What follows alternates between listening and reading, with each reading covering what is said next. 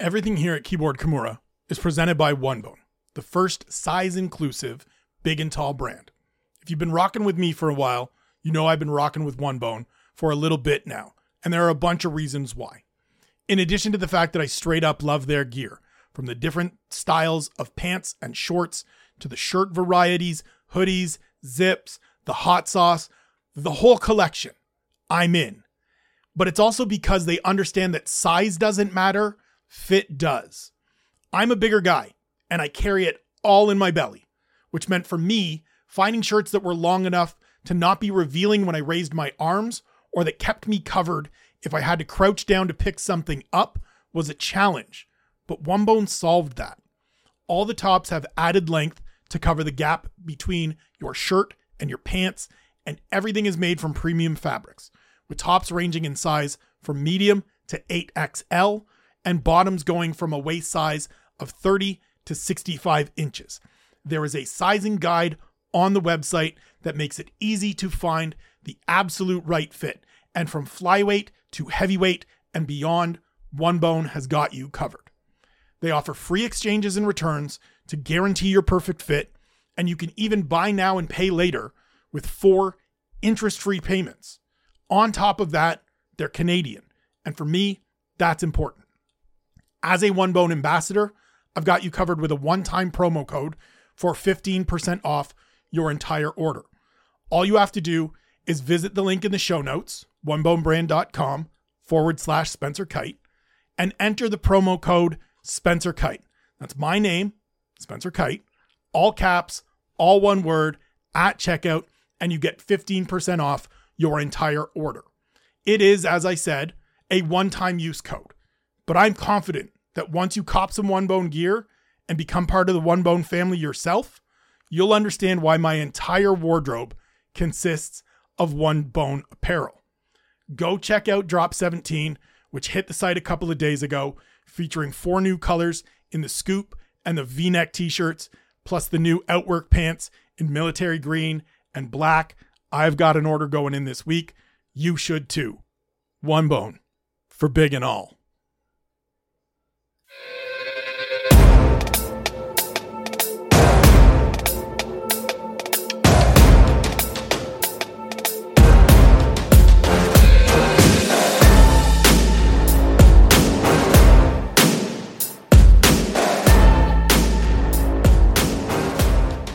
What is up, everybody? Welcome to episode 37 of the Keyboard Kimura podcast.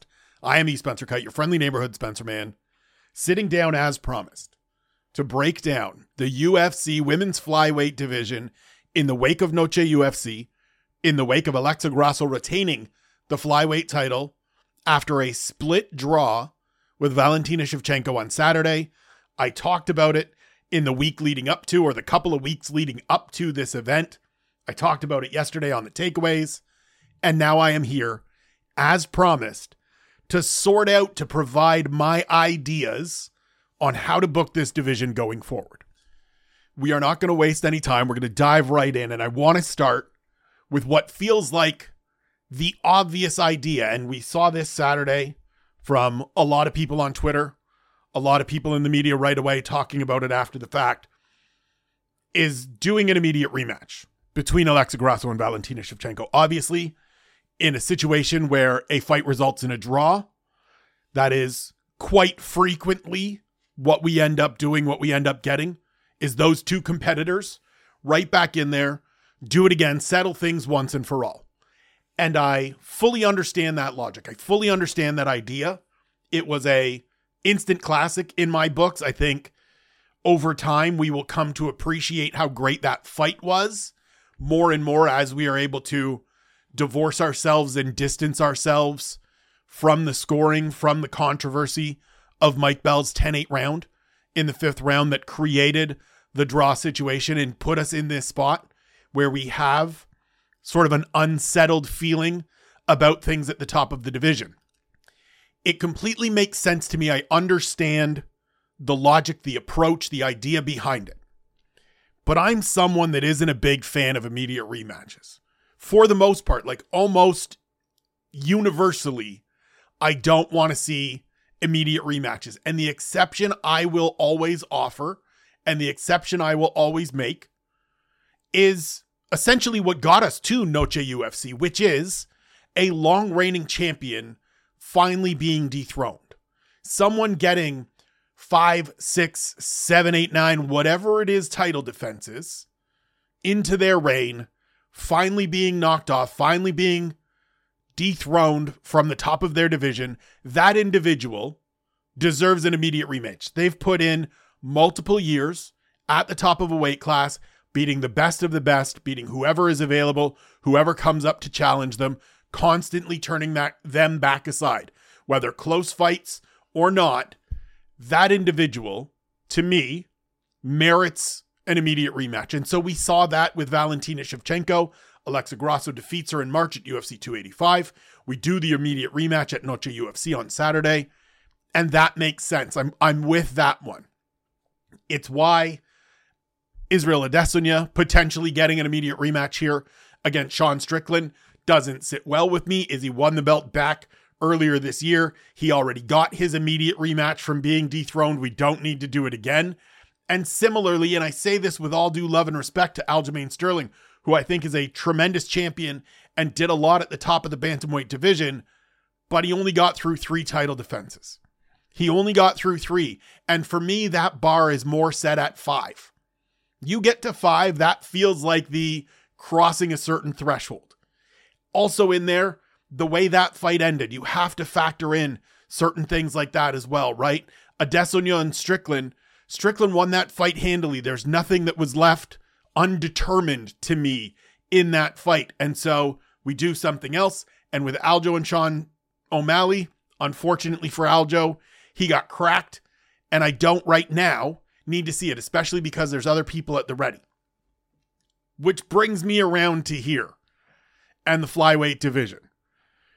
Noche UFC was Valentina Shevchenko's merited, earned, tenured get-back fight.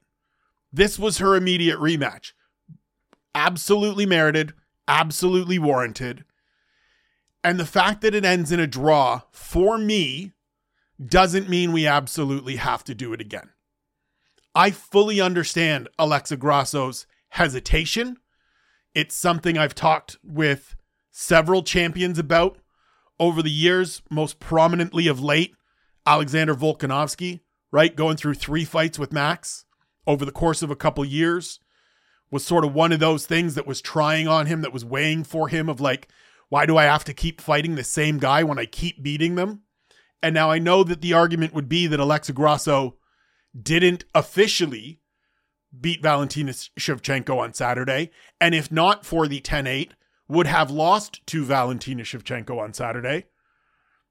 But as it stands right now, Alexa Grasso is still the flyweight champion. She is 1-0-1 against Valentina Shevchenko. And for me, looking at the division, looking at how we got to this point, I don't need to see that immediate rematch again. I don't need to see a third straight fight between those women.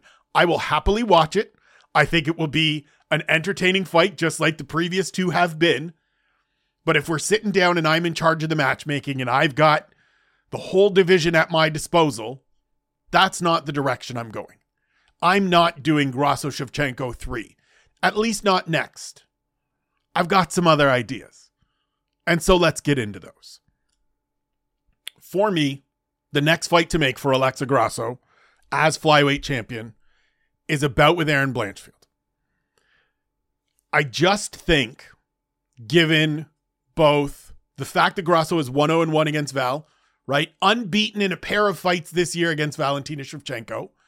And this is now 3 consecutive fights where we've seen Valentina Shevchenko not be her infallible, mistake-free, dominant, invincible self. I want to move forward with somebody in Blanchfield that has been absolutely lights out since touching down in the UFC. 24 years old, American, on a 6-fight winning streak in the UFC, on a 9-fight winning streak overall, absolutely showing all the things that you want to see from an ascending, emerging contender with real lasting potential. Coming off the win in February against Jessica Andrade, turning in what I thought was a tremendous performance against Taila Santos in Singapore last month.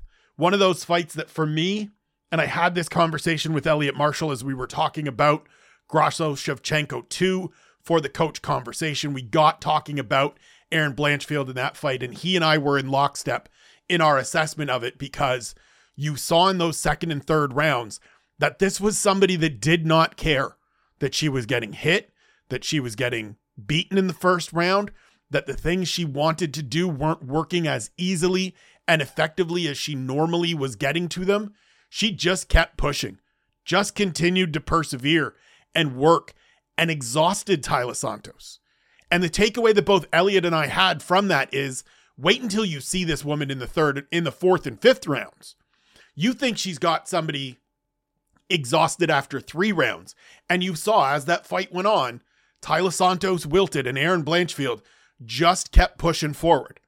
She's similar to Sean Strickland in the sense of it's never going 100. There's never a red line with Aaron Blanchfield, but she runs at about 70 all the time and can do it for as long as you'd like. And that's exhausting, and it's suffocating, and it's difficult to deal with. And it makes her, in my eyes, a very formidable threat at the top of this division. And so I think in the pursuit of something fresh, in the pursuit of something new, and quite frankly, aiming to get a young, talented, marketable, telegenic American at the top of a division, you move forward with a fight like that. And that's not taking anything away from Alexa Grasso, right? That's not taking anything away. We don't want a Mexican champion. Alexa Grasso is an absolute star, and the UFC is in a great place with her atop this division. I think that way about all kinds of people. But it's like, this isn't we need Americans. No, I'm Canadian first and foremost, so I should be advocating for Canadians to get to the top, but we don't have anybody in that space. But like, just to continue to promote and try to push forward and build young American stars is important for an American-based organization that holds the majority of its events in North America and in the United States itself. Putting those two together is a very marketable fight. It is a very attractive fight for the future of the division as well. Alexa Grasso is 30 years old. She's not going anywhere. I think we are seeing the start of an extended multiple-year run for Alexa Grasso at the very top of this division, if not as the champion, in that 1, 2, 3 space where she's always on the podium and always a threat to win or continue to carry that championship belt. For me, when I look at what Blanchfield has done, it becomes really difficult to say, well, we're going to need you to do more. And that applies to Manon Fiorot as well. And we'll get to her in a second. And look, it sucks for Val, who has a legitimate case here of, I got screwed by the judges. Because in most instances, that's not going to be a 10-8 round. And Luke Thomas made a very good point about this that I saw yesterday on Twitter, of it's hard to make it a 10-8 round when there are a bunch of people that aren't even sure that Alexa Grasso won that round. And that, to me, is all that needs to be said to eliminate the, we can make a case for the 10-8. We can't, because there are some people that will advocate for Valentina Shevchenko still winning that round. I'm not one of them. I had the fight 48-47 for Alexa Grasso, but I understand the position, the argument, the frustration, the desire on behalf of the former champion to want to get right back in there and try to get back or be given the opportunity to earn back what right now today, on Monday, September 18th, she feels is hers. That all makes sense. I get all of that. Unfortunately, she's 0-1-1 against Alexa Grasso in 2 fights this year. And for all the legitimate arguments she can make, the result is what it is. And we can only play the results. We can't keep going back and doing the but it should have been. It is what it is, and let's move forward. I'm not saying put her out of the picture entirely. I'm not saying shuffle her to the back of the line. But for me, I would move forward and have Alexa Grasso fight Erin Blanchfield, who I think out of the two contenders that are sitting at the top of the division right now, ready to go, has done more and been more impressive to me in the last couple of years and merits the championship opportunity ahead of Manon Fiorot. So that's what I do in the championship picture. With all due respect to Valentina Shevchenko, with all due respect to Manon Fiorot, I move forward, Alexa Grasso, Erin Blanchfield. You do it in Q1. If you can do it in New Jersey, if you can do it in Mexico, if you could do it somewhere connected to either of these women, that would be great. And that's what you do to see where the division goes after that. Before I get to Valentina Shevchenko, I want to address Manon Fiorot, who, again, on Saturday, rightfully and understandably, tweeted out, "I'm next. This is my shot now. Val's got to wait. I've done enough. It should be my time." And her case is very similar to Erin Blanchfield. 6-0 in the UFC, 11-fight winning streak overall, coming off consecutive victories over Jennifer Maia, Caitlin Chikagian, and Rose Namajunas. That is a 3-fight winning streak that is exceptional, right? Jennifer Maia, former title challenger, perennial top 10 fixture in the flyweight division. Caitlin Chikagian, former title challenger, perennial top 5 fixture in the flyweight division. Rose Namajunas, former 2-time strawweight champion, somebody that everybody recognizes as one of the best female fighters talent-wise on God's green earth right now. And she goes out and beats all 3 by decision. None of those fights are bouts where you think, well, it could have maybe went the other way. Unanimous decisions across the board. As I said, 6-0 in the UFC, 11-fight winning streak overall. She legitimately has a case. Right after she beat Chookagian last October, she ostensibly was the number 1 contender. Unfortunately for her, she suffered a knee injury and needed to have surgery and wasn't going to be ready until she competed a couple of weeks ago in Paris. It was sort of the middle of the summer, I believe, was the target, the trajectory of things. And that gave Erin Blanchfield the opportunity to cut in line, to work her way to the front of the line. And she took full advantage, right? Caitlin Chookagian fight happens October 22nd in Abu Dhabi at UFC 281. A month later, not even a full month later, but a couple of weeks later in New York City, Erin Blanchfield runs through Molly McCann and dusts off the shoulders. And then she turns around in February and submits Jessica Andrade. And that puts her in the pole position. And there was not much that Manon Fiorot, in my opinion, was going to be able to do to work her way back ahead of Erin Blanchfield, so long as Blanchfield kept winning. As I said, thought really highly of her performance against Taila Santos. I understand some people did not. I'm sure that some people put more weight on Fiorot beating Rose Namajunas than they put on Blanchfield beating someone in Santos that challenged for the title but was never a champion. And that's fine. To each their own. Everybody has their own ways of looking at things. But for me, Blanchfield is the number 1 contender. Fiorot is the 1B. Blanchfield is 1A. Fiorot is 1B. And as such, I would just have her wait. I would have her be at the ready as the replacement fighter for the championship fight should something happen on either side that we need to do either a replacement for Erin Blanchfield or we need to do an interim title if something, knocking on wood here, happens to Alexa Grasso and we have to move in that direction. I don't like the idea of pairing them together, which was the immediate sort of combo piece to people saying, let's just run this back, was we do Blanchfield and Fiorot and everything is resolved. If you know me, if you've listened to me, if you've read me, you know I am not a big fan of taking 2 contenders that are fresh, that have never fought for the title, that are on great winning streaks and saying, fight each other and let's get it down to 1. Because it feels unnecessary. It eliminates somebody that we're going to need in the future and puts a loss on their record that changes the way we look at them and the way we think about them, right? Imagine if Jared Cannonier hadn't lost to Robert Whittaker, hadn't gone through that fight where he gets pieced up by Bobby Knuckles and can't get past him. It changes the way you look at him going into eventually that fight with Israel Adesanya.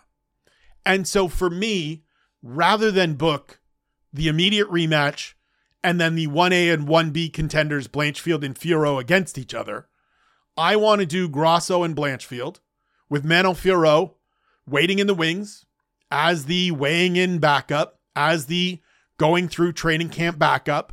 And again, if I'm in charge of this, we're paying full price. We're paying all the costs for her to go through it. It's just like a fight.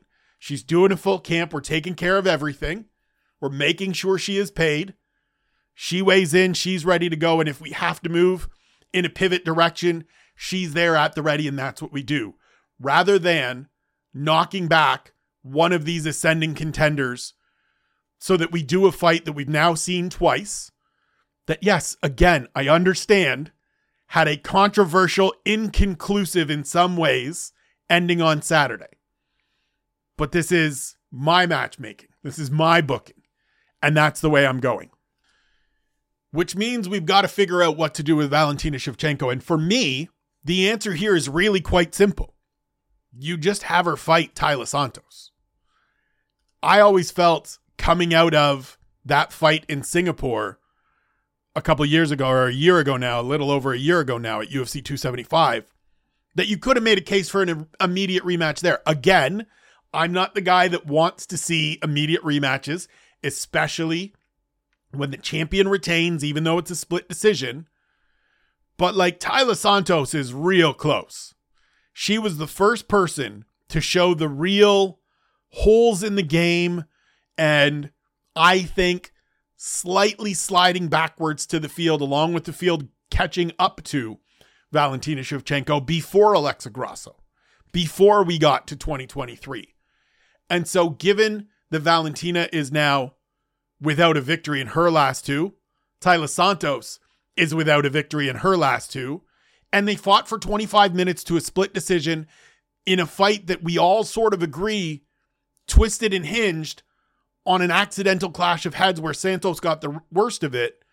Let's pair them together in a 5-round main event somewhere and see who emerges. The winner of that one is absolutely right back into the queue, right back into the mix.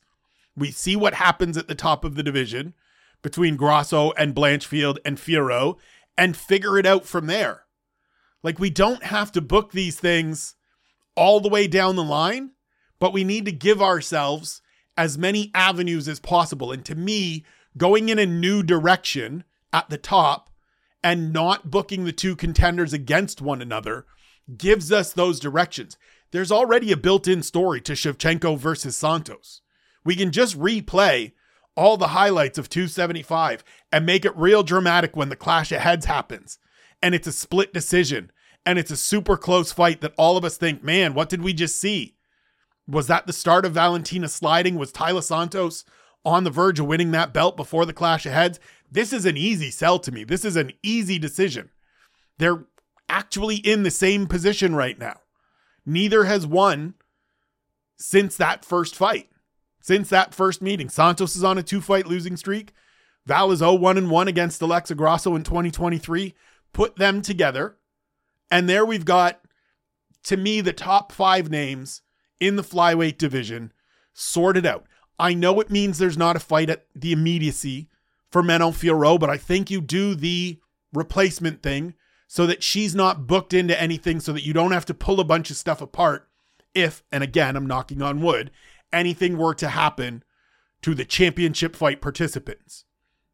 You get Val and Santos fighting somewhere close as well, in a similar trajectory on a similar timeline, so that once everybody's through, provided health, provided readiness, we can make those next steps. We can take those next few steps to book out a few more fights going from there. It doesn't feel that complicated to me. And again, I understand all of the cases for immediate rematch. I get the logic when people say, let's do Blanchfield and Fierro and keep Taila Santos out of this. But this, for me, is the direction I would take. It gives us something fresh at the top of the division. It gives us a easy fight to make for Valentina Shevchenko that has a story that if she wins that, she's right back there, ready to face whoever has the belt, right? Whether that is Grasso for a third time or that is Blanchfield as the new champion, which would be a whole different storyline to explore.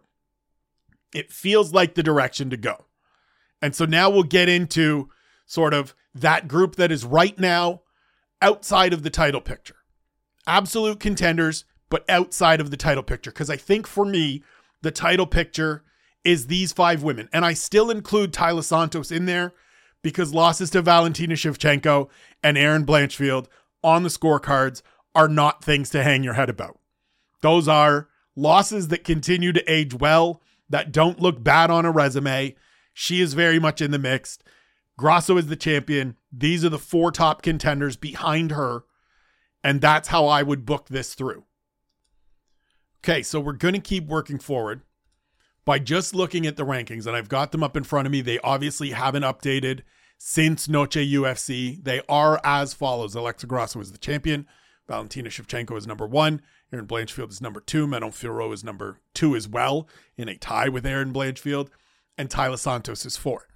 Number 5 is Katlyn Chookagian, who has not fought since last October in losing to Manon Fiorot at UFC 280, but remains sort of that top end. I always have likened it to, you've got the bouncer, you've got the guy, the person on the door at the front door of the club, right? They've got a list. If you're not on the list, you're not getting in. But then there's somebody at the door to the VIP as well. And Katlyn Chookagian has been that person that's at the door to the VIP. And you got to get through her in order to get into the VIP area. And so far in her career at Flyweight, there haven't been many people that have beaten her to get into that VIP area. You look at the results, you look at the resume, and it's 9 wins and 4 losses. And the 4 losses are Jessica Ai by split decision, Shevchenko in a title fight, Jessica Andrade, who then went on to fight for a title, and Manon Fiorot last October, after 4 consecutive victories over Cynthia Calvillo, Viviane Araujo, Jennifer Maia, who we mentioned earlier, and Amanda Ribas. She is very much still that gatekeeper to the upper echelon. As such, when trying to figure out what to do with her next, who to book her against, it came down to one name, and it was really quite easy for me. And that's Maycee Barber.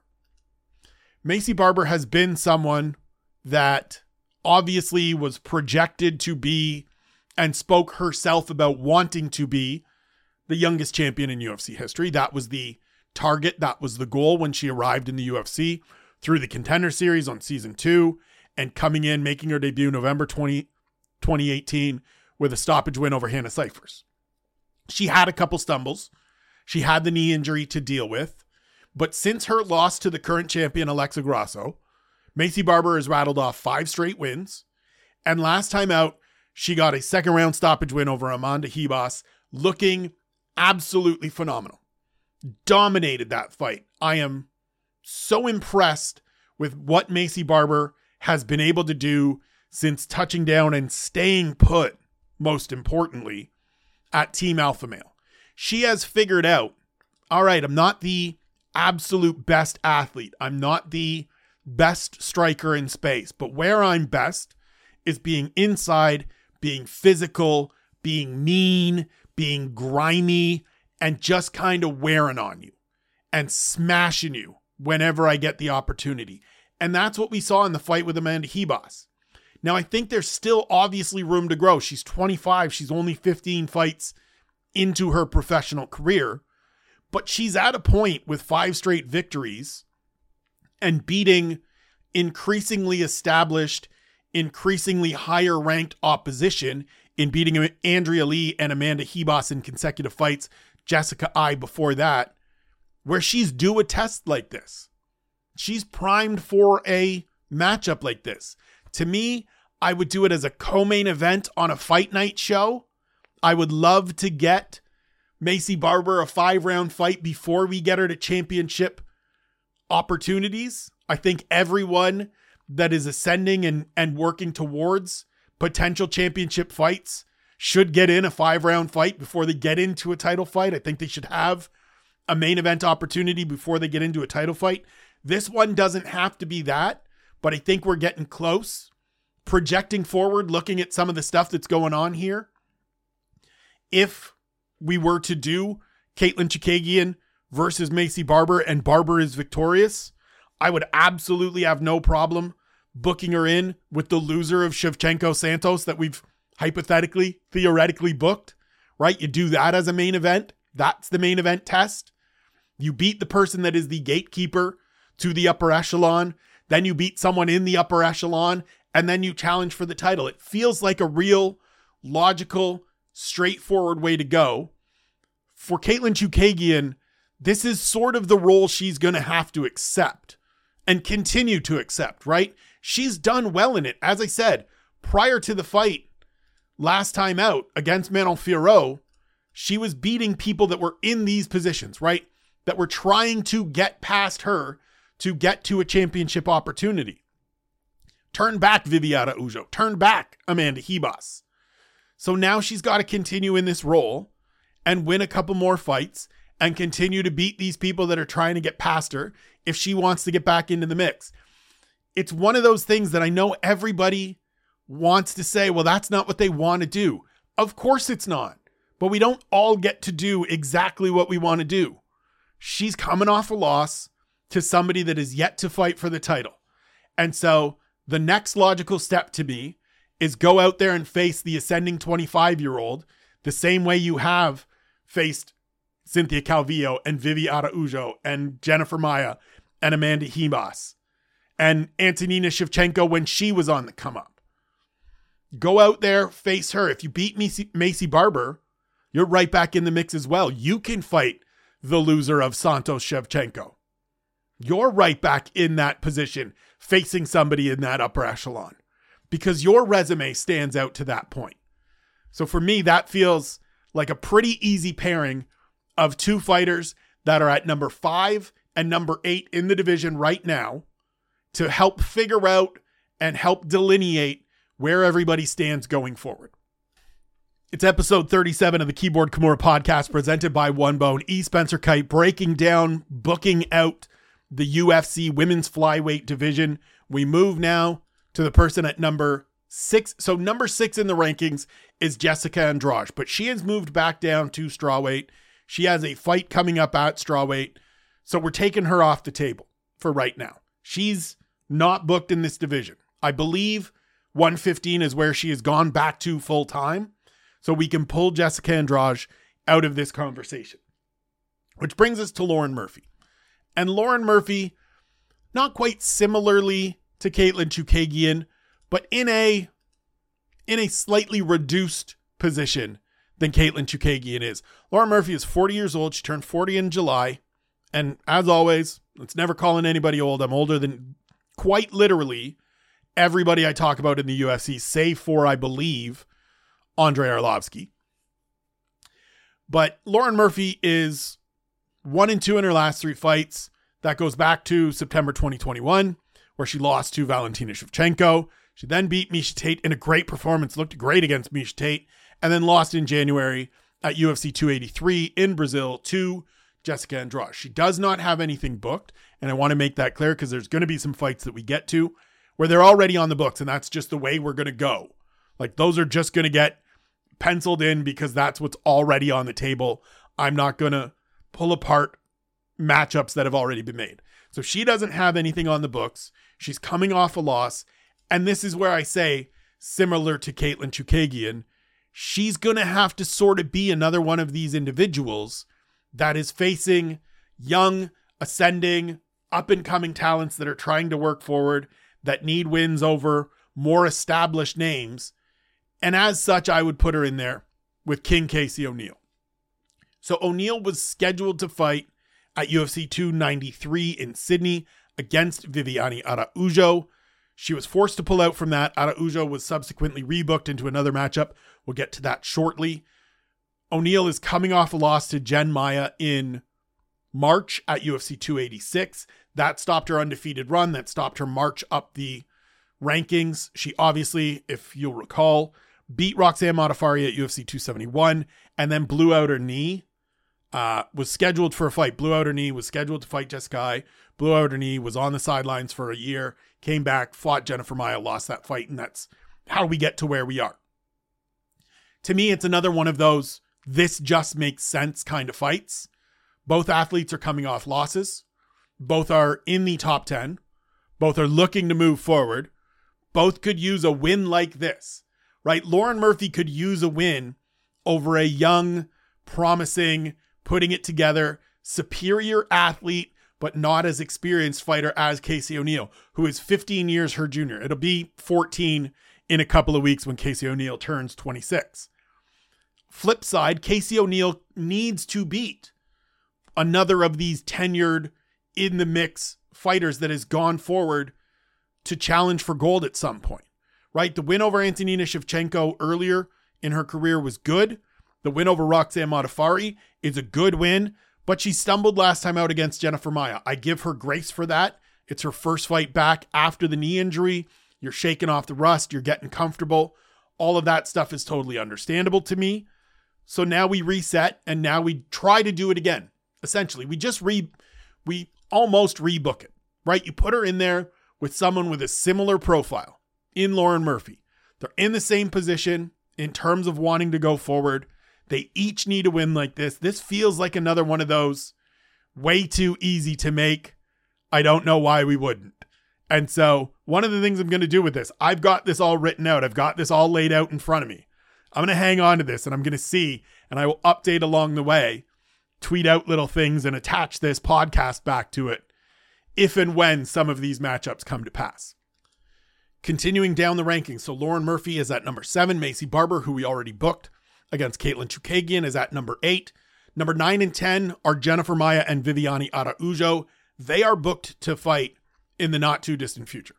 They're booked to fight, and I'm going to pull up the date and get the actual date here. They're set to fight on October 14th at UFC Fight Night 230, which is taking place at the UFC Apex, headlined by Sadiq Youssef and Edson Barbosa. That's an easy fight. It makes a whole lot of sense. As I said, comes out of the wake of a Casey O'Neill withdrawal for UFC Sydney against Vivi. Maia steps in. That makes a lot of sense.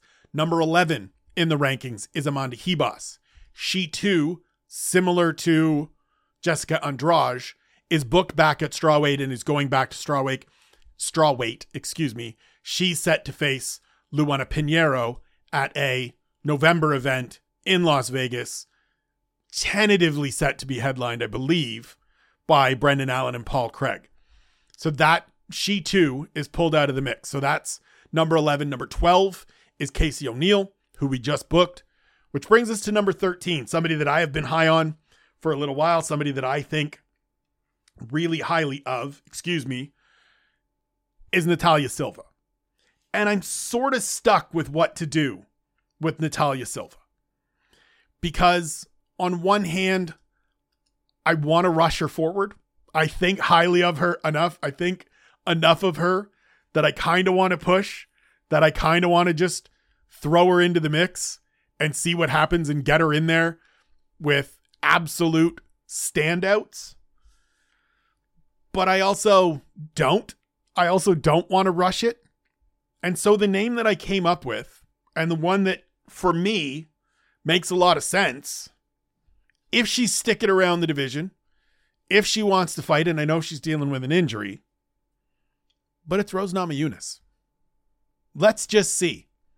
I know that it is, in theory, a big step back for Rose Namajunas, who just fought Manon Fiorot in the co-main event at UFC Paris in September and is a former champion and all of those things.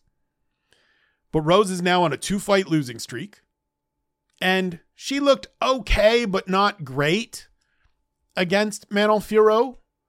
And so if you're going to keep competing, if you're still sticking around, if this is what you want to do and this is the division you want to be in, let's do a fight with Natalia Silva, who is 26 years old, who is 4-0 in the UFC with wins over Jasmine Jasudavicius, Teresa Bleda, Victoria Leonardo, and Andrea Lee in August at UFC 292.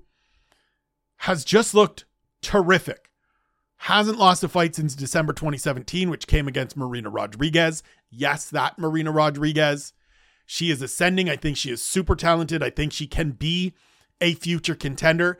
And this feels like the right spot for a fight like this. I talk about these things all the time, right? For me, with ascending talents like Natalia Silva, who hasn't taken that step yet of facing somebody established in the top 15, because Andrea Lee, I believe, was either towards the bottom of it or already out of it and is on a losing streak and doesn't necessarily rate as somebody that it's like, oh, she beat her.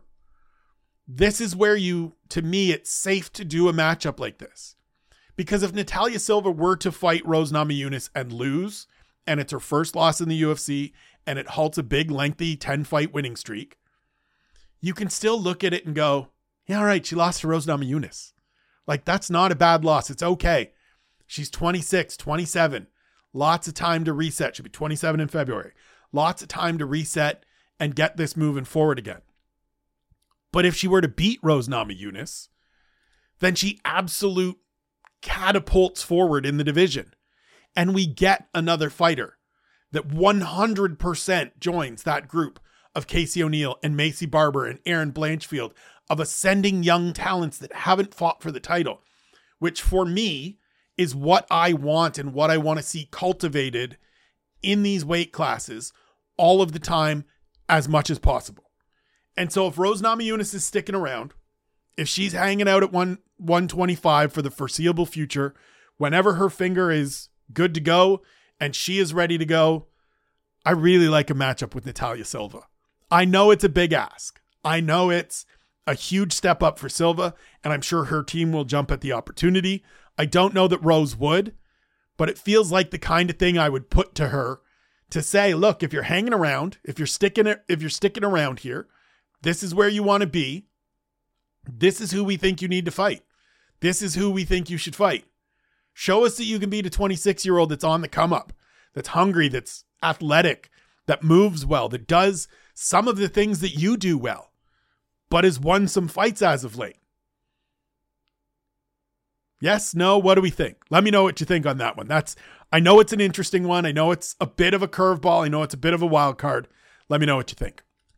Brings us to Noche UFC's other flyweight fight. Tracy Cortez, currently stationed at number 14 in the rankings. I believe that will change tomorrow as the rankings update, as she picked up another victory, defeating Jasmine Jasudavicius to move to 5-0 in the UFC. She's looked really good. She looked great on Saturday. The boxing looked crisp. The boxing looked on point.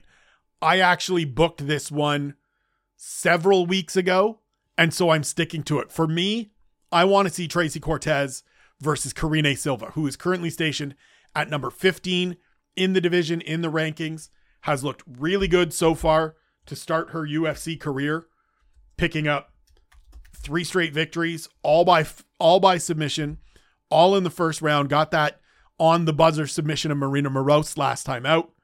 Has looked great, feels like somebody that could make a run here in the division.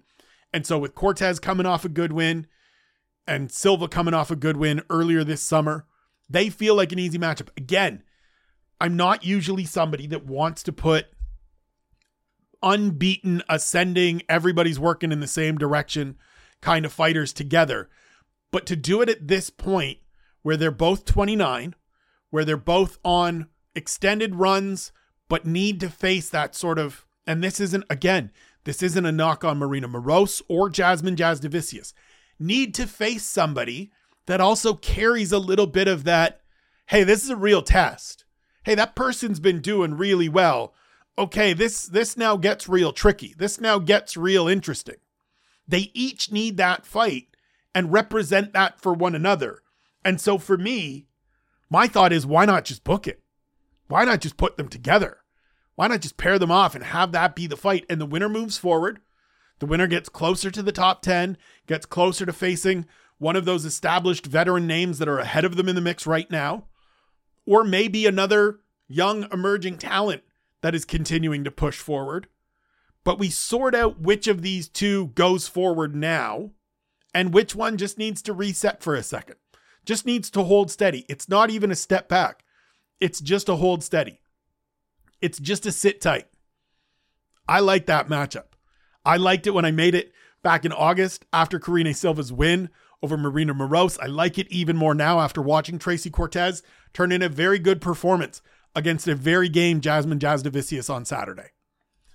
So that gets us through the top 15, which brings us to the rest of the division. And for this, I've literally just got the Wikipedia listing of UFC fighters, current UFC fighters, and the women's flyweight division brought up, sorted by their overall MMA records. And we're just going to go down the line from there, putting together these fights. So the next person on my list is Marina Moroz, who, as I said, is coming off that loss to Karine Silva at UFC 292 in Boston. First round submission loss on the horn at the end of the first round, bringing their personal series to 1-1, each of them earning a first round submission win.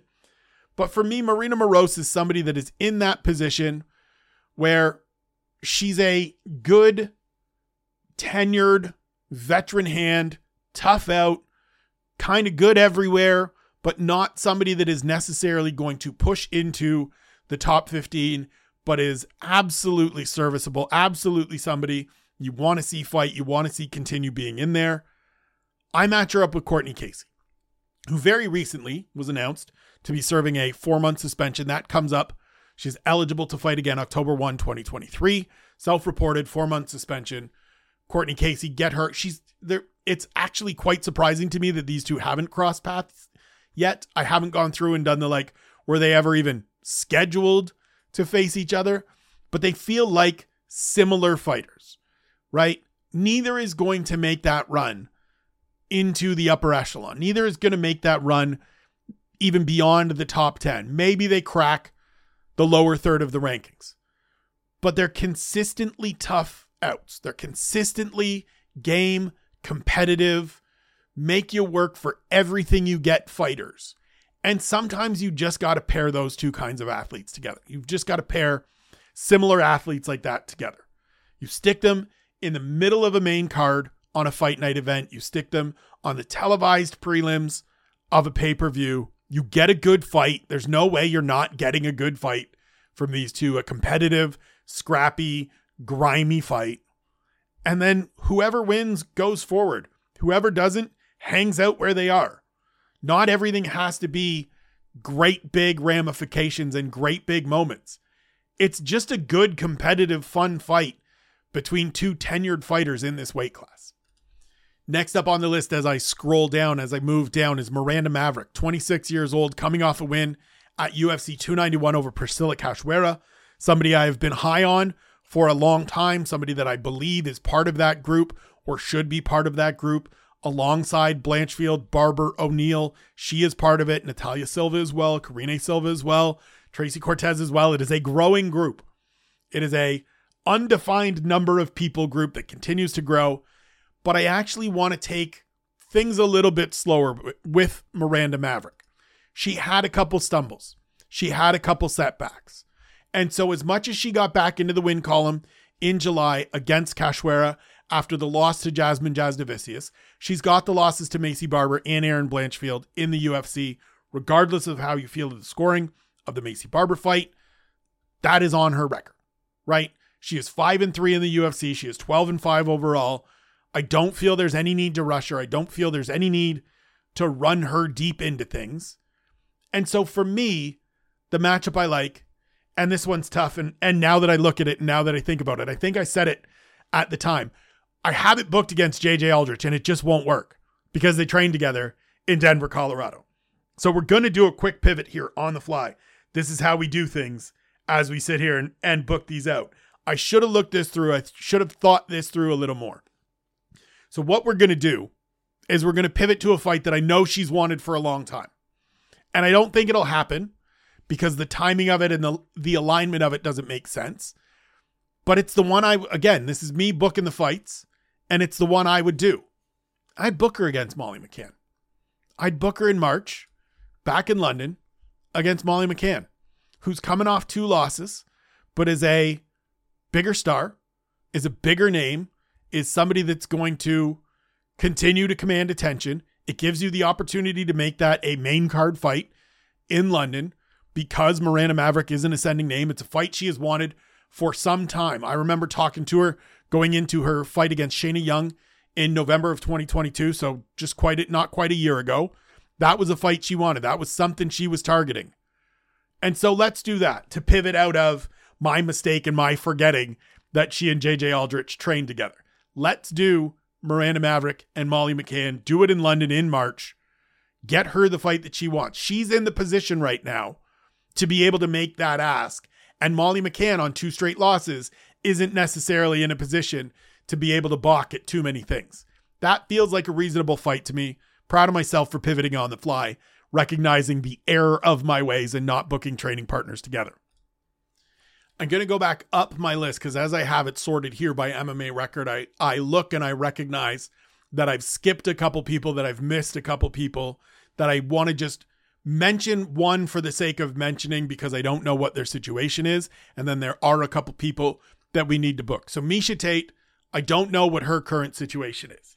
She, of course, former bantamweight champion, was kind of trying to decide between whether she wanted to fight at flyweight or bantamweight. She came back to the UFC. She then went up and was supposed to face Mayra Bueno Silva at bantamweight last time out in May, but she suffered an injury. She was replaced by Holly Holm. That went the way it went. So I believe if she is going to return, it will be at bantamweight. Andrea Lee is also somebody that is on this list here. Obviously, I mentioned her briefly, having lost to Natalia Silva at UFC 292.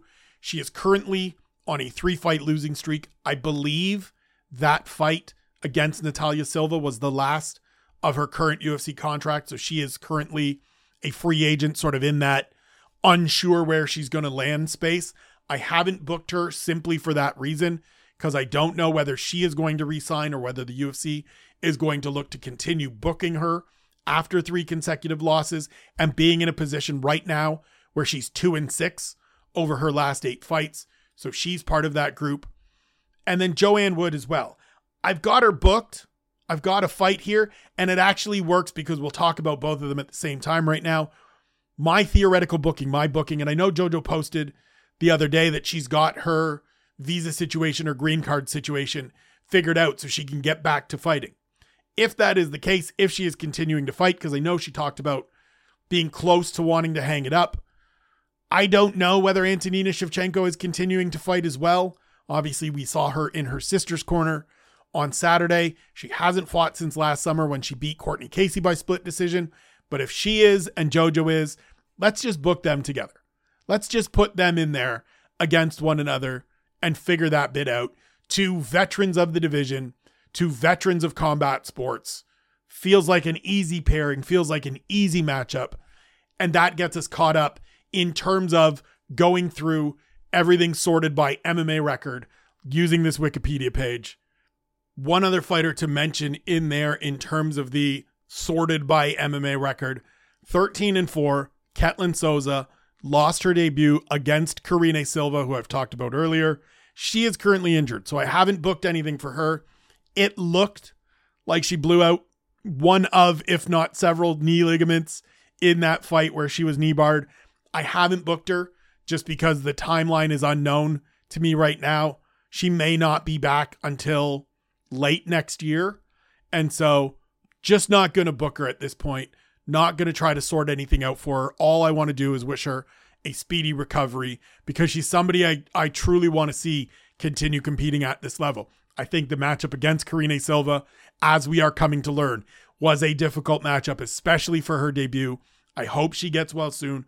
I hope the knee recovery goes swimmingly and we can see her in the back half of 2024. All right, getting back to it. It brings us to Priscilla Cachoeira, the zombie girl. As I said, coming off a loss to Miranda Maverick at UFC 291 in Salt Lake City, Utah. Somebody that I think has actually done well to give herself continued opportunities in the UFC, given where it started, given some of the, weight misses and issues in that regard. She's sorted most things out. She's still a bit of a that's a little sketchy, the poke in the eye of Jillian Robertson and things like that. But she's done, in terms of results, she's done okay for herself in the UFC. I think she continues to garner opportunities. Again, as always, I don't know what people's contract status is.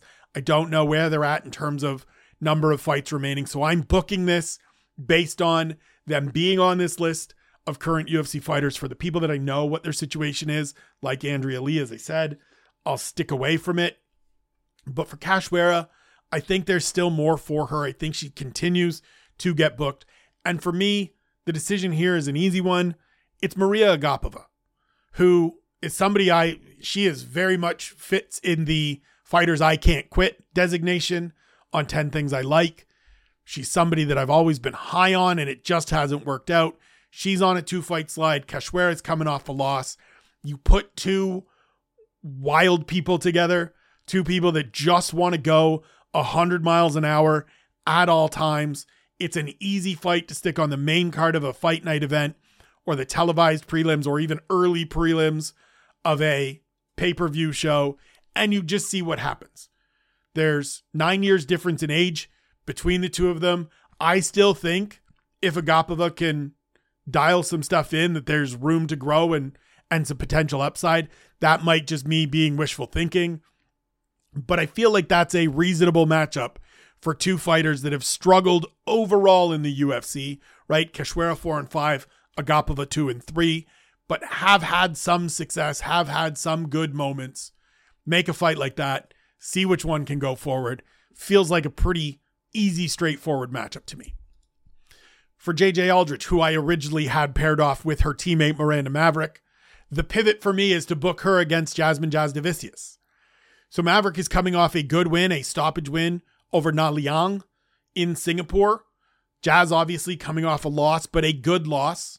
A loss where I don't think she loses any ground to Tracy Cortez last time out, and could use a fight with a good, steady hand, a good, steady veteran like JJ Aldrich that can do a lot of good things, right? Jasudavicius should have a grappling advantage, so you give her a room where she can potentially succeed, but she's going to have to deal with clean, set fundamentals from JJ Aldrich, who throws a great jab and knows who she is as an athlete, knows who she is as a competitor, will work behind that 1-2. Feels like a real easy kind of fight to make. Similar timelines, right? JJ Aldrich having fought in Singapore, Jazz having fought last week, not a lot of time between those two matchups. I believe everybody came out of it healthy, provided everybody is ready to go in a similar time frame. This feels like the right kind of matchup. JJ Aldrich is that outside of the top 15 sort of veteran test that hopefuls need to pass. And so while Jazz got the opportunity to face a ranked opponent in Tracy Cortez after beating Miranda Maverick, she's now lost, needs another reset, needs another steadying.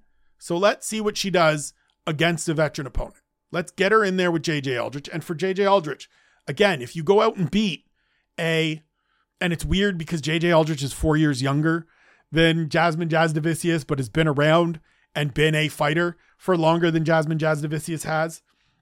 You go out and beat somebody that has a little bit of buzz still, that has some good results as of late, that carries you forward. That further cements and entrenches you in your role as that second 15 veteran standout, veteran test that all of these ascending fighters need to deal with somewhere along the line. And if you win enough of those fights, you put yourself in a position to challenge for a spot in the top 15. Feels like a good matchup, an easy matchup. So we'll go Aldrich versus Jasudavicius. That books those two together, gets them off the list of fighters we need to pair off. Montana De La Rosa is next on the list. She is 12-8-1 overall, 5-4-1 in the UFC. Former Ultimate Fighter contestant. She is booked to face Stephanie Egger here in a couple of weeks at UFC Vegas 80 at the Apex, a fight card headlined by Grant Dawson and Bobby Green. So we're just leaving that pairing together. Don't have to do any work here. My work for this show is done already for me. The former Montana Stewart is booked in against Stephanie Egger. She comes in on a 2-fight slide. Those are Macy Barber and Tatiana Suarez. We're not holding any of those against her. She's somebody as well that I've always been kind of interested in, kind of keeping an eye on because there have been positive moments. She hasn't been able to translate that into consistent success in the octagon. Stephanie Egger, not Stephanie Edgar, not my name, is someone as well that is struggled to find consistency. She's had good moments. TKO finish of Shayna Young, armbar of Jessica Rose Clark, rear naked choke of Eileen Perez. But on either side of those wins against Perez are losses to Mayra Bueno Silva. And then last time out, a knee bar loss to Irina Alexieva. She's now moving down from a catchweight fight at 140 to a flyweight fight. So we'll see what that's all about. It'll be interesting to see. It'll be the third weight class she's competed in the UFC. So we'll keep an eye on that one. But that one's already made, so we're going to leave it together. Montana De La Rosa, Stephanie Egger, easy booking. Let's go forward.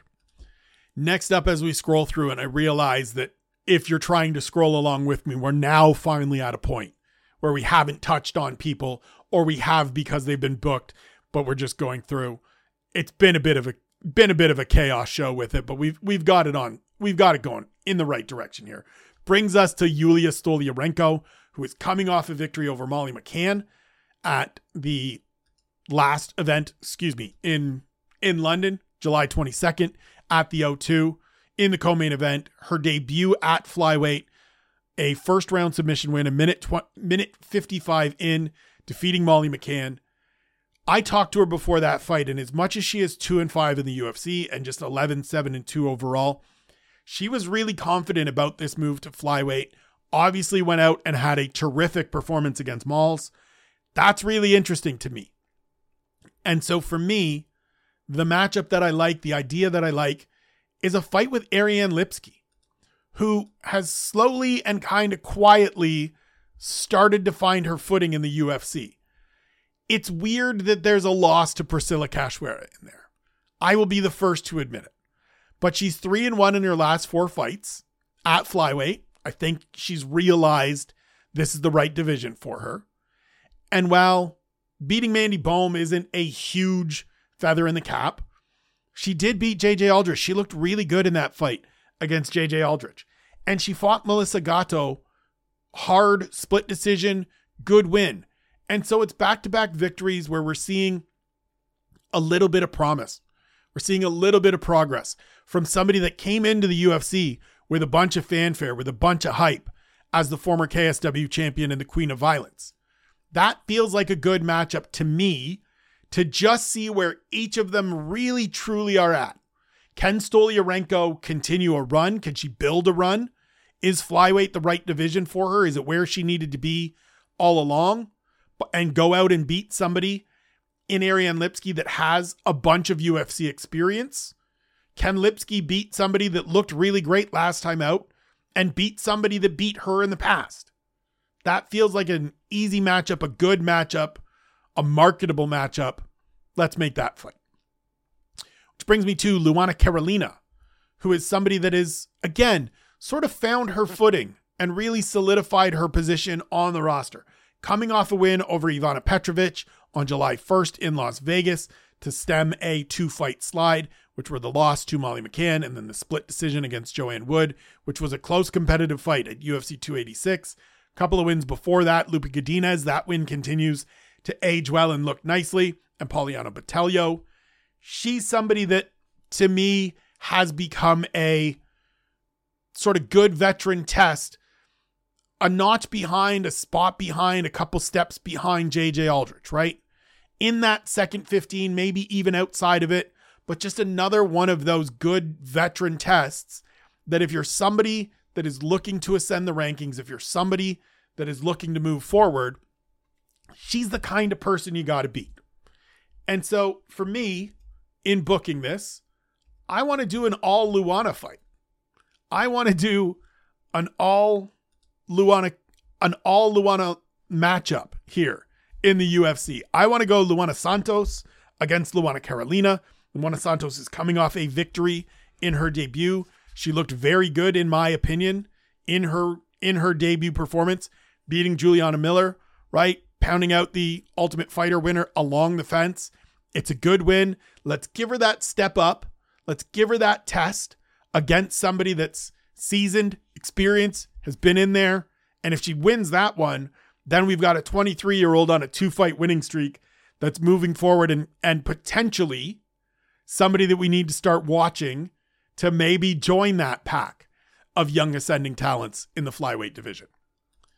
Next up, Melissa Gatto, still just 27 years old, coming off consecutive losses, though, to Tracy Cortez and Ariane Lipski, as I mentioned just a moment ago. First two losses of her professional career. For me, I book her in with Teresa Bleda, who is coming off a victory in her last appearance. She is 1-1 in the UFC. She's 21 years old. She's young, relatively inexperienced. It feels like a sort of, let's just see through each of you who's ready to really be here, who's meant to be at this point.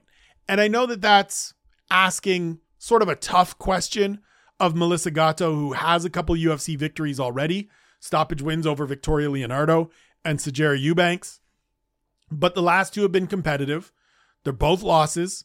Tracy Cortez, obviously, as I said, ranked fighter. Ariane Lipski, done well in her last couple of fights. But let's just see, right? Come out and show me where you are at right now. If Melissa Gatto gets a win, she continues moving forward.